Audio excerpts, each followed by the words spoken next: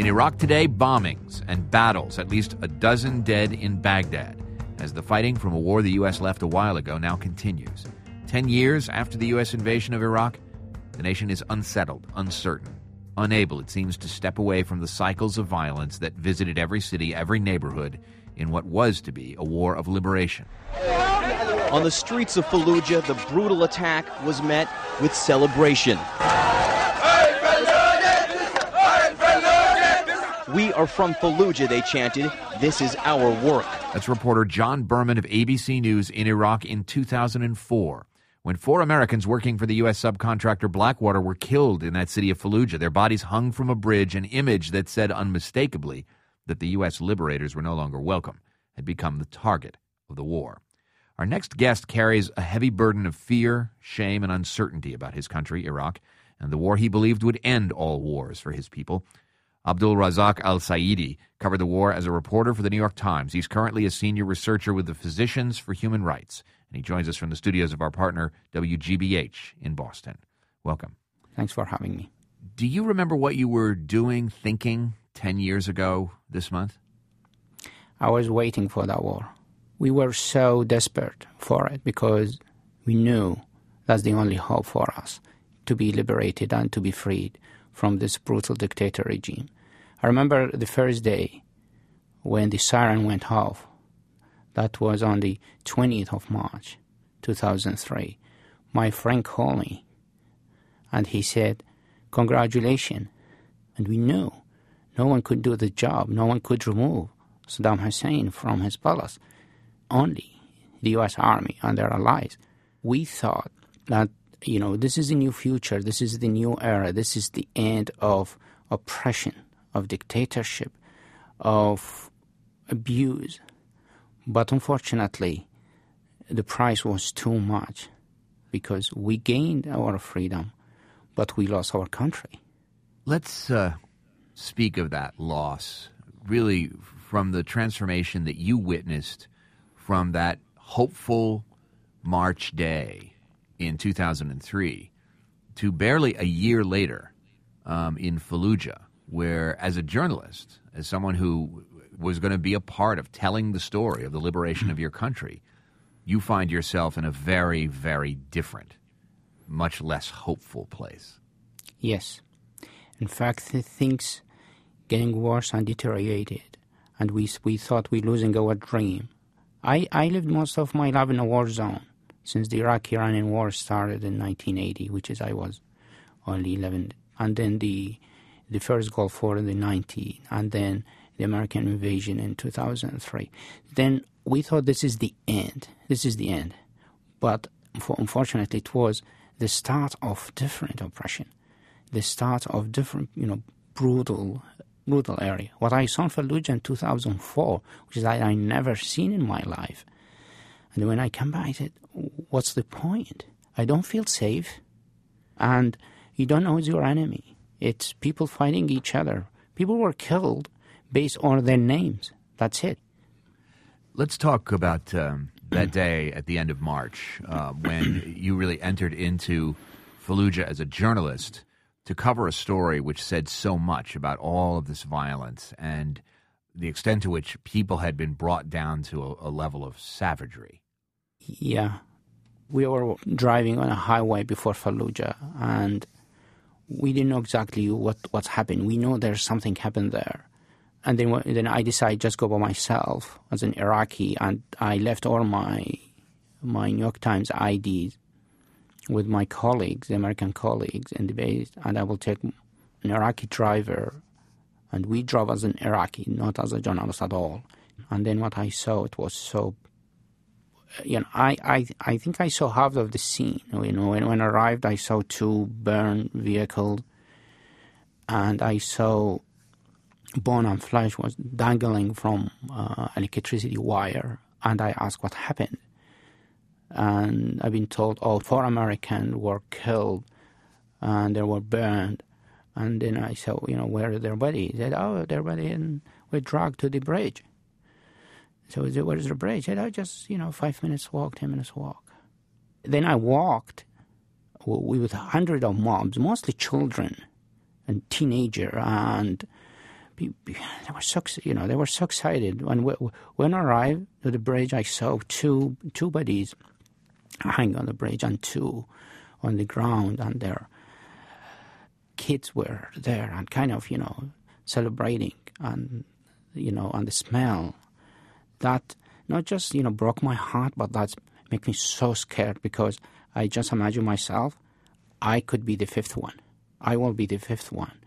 If any one of these, know I work for New York Times, just the mention name New York Times, full stop, you work for American, it doesn't matter.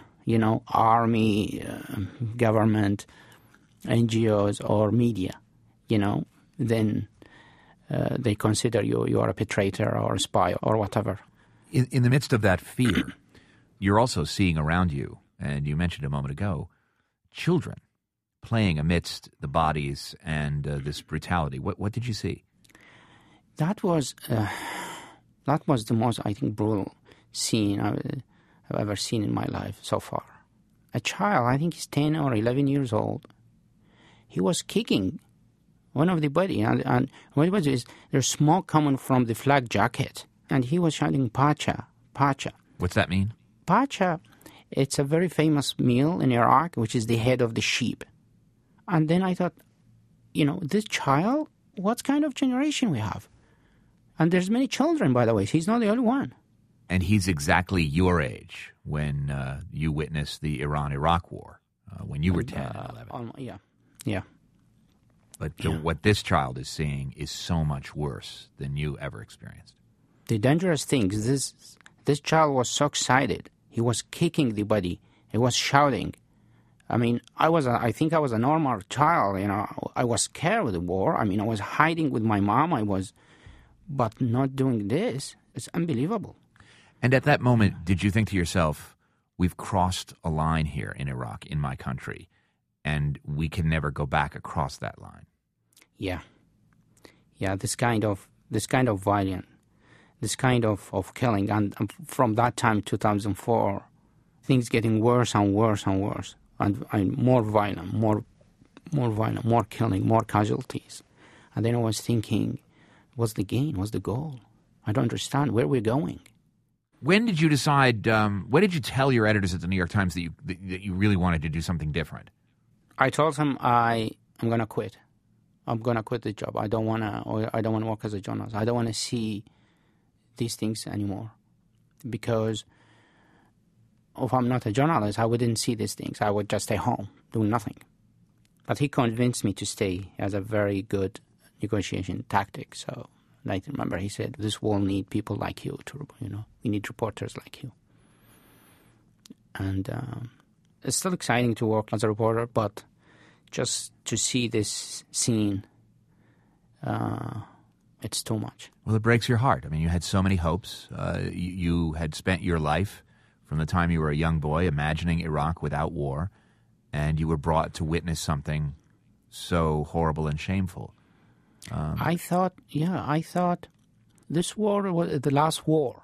That's my hope. So therefore, when I said I was so exciting for this when I was in Iraq, because we thought this is the last one, and that's it. We will live like as a normal people in a normal place, peaceful, bright future. But when I saw that time in Fallujah, I said, "Oh my God."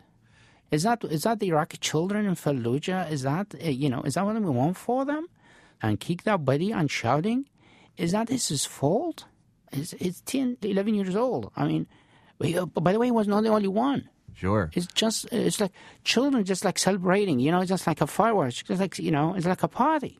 Razak, this whole scene was played back to you in Cambridge, Massachusetts, when you met one of the relatives of the soldiers who was killed, and you had to relive this, but from a very different perspective. What happened? Yeah, in fact, this is, this might be a strange moment. When I was there, I thought about their families. This is the four contractors. The four contractors. Yeah. Because my brother was executed by Saddam regime in 1993, and he was hung. We didn't see because he was, and then they buried his body for 10 years, so we didn't know about it. So it's come in my mind, this scene. Do their family know what's going on to them? I don't know. This has come just to my mind about their families of these people. And then in 2009, when I was a student at Harvard and was also a former Nieman Fellow, a friend of mine, she's also a Nieman Fellow, told me that a mother of one of these four is coming here, and she will talk in one of the events, informal events, and Nieman, would you come? And then I said, no. And then she said, she really wants to see you because she knew that you were there. And then I saw her. She was very kind and she was very soft. And I think she was a very good mother.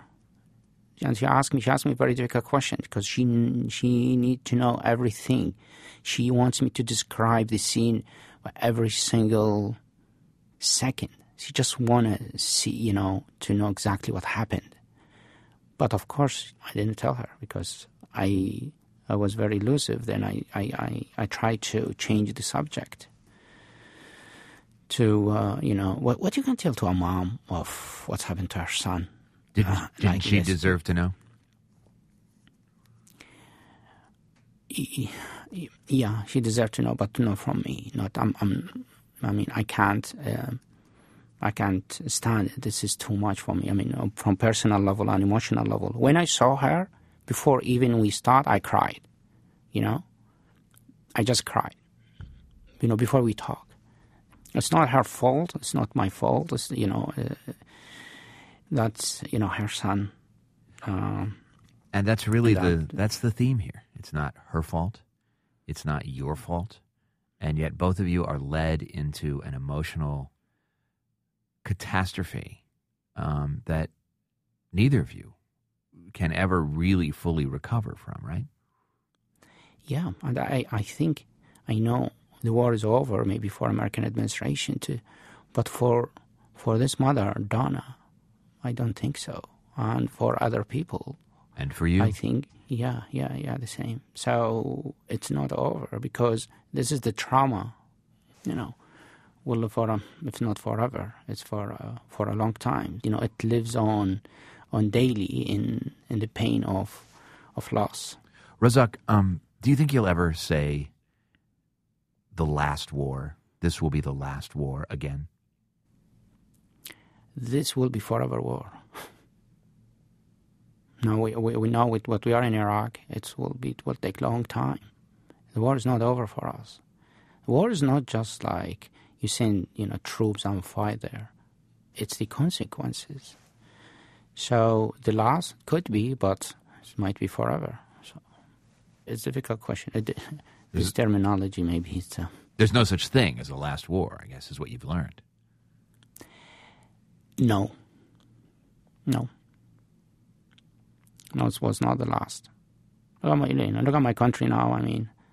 I hope we have a good future. But the violence is still there, the killing is still there, the terrorists is still there, and the sectarian conflicts, the conflicts between factions, still there. I think that will take a long time. That will last for a long time, unfortunately. Abdul Razak Al-Saidi is a former journalist with the New York Times. You can read his last dispatch from his country, a piece in the New York Times Magazine called Unwilling Witness. He's a senior researcher now, Middle East and North Africa, with the Physicians for Human Rights. Abdul Razak Al-Saidi, thank you so much. Thank you. Thank you, John. I'm David Remnick, host of the New Yorker Radio Hour. There's nothing like finding a story you can really sink into that lets you tune out the noise and focus on what matters. In print or here on the podcast, The New Yorker brings you thoughtfulness and depth and even humor that you can't find anywhere else. So please join me every week for the New Yorker Radio Hour, wherever you listen to podcasts.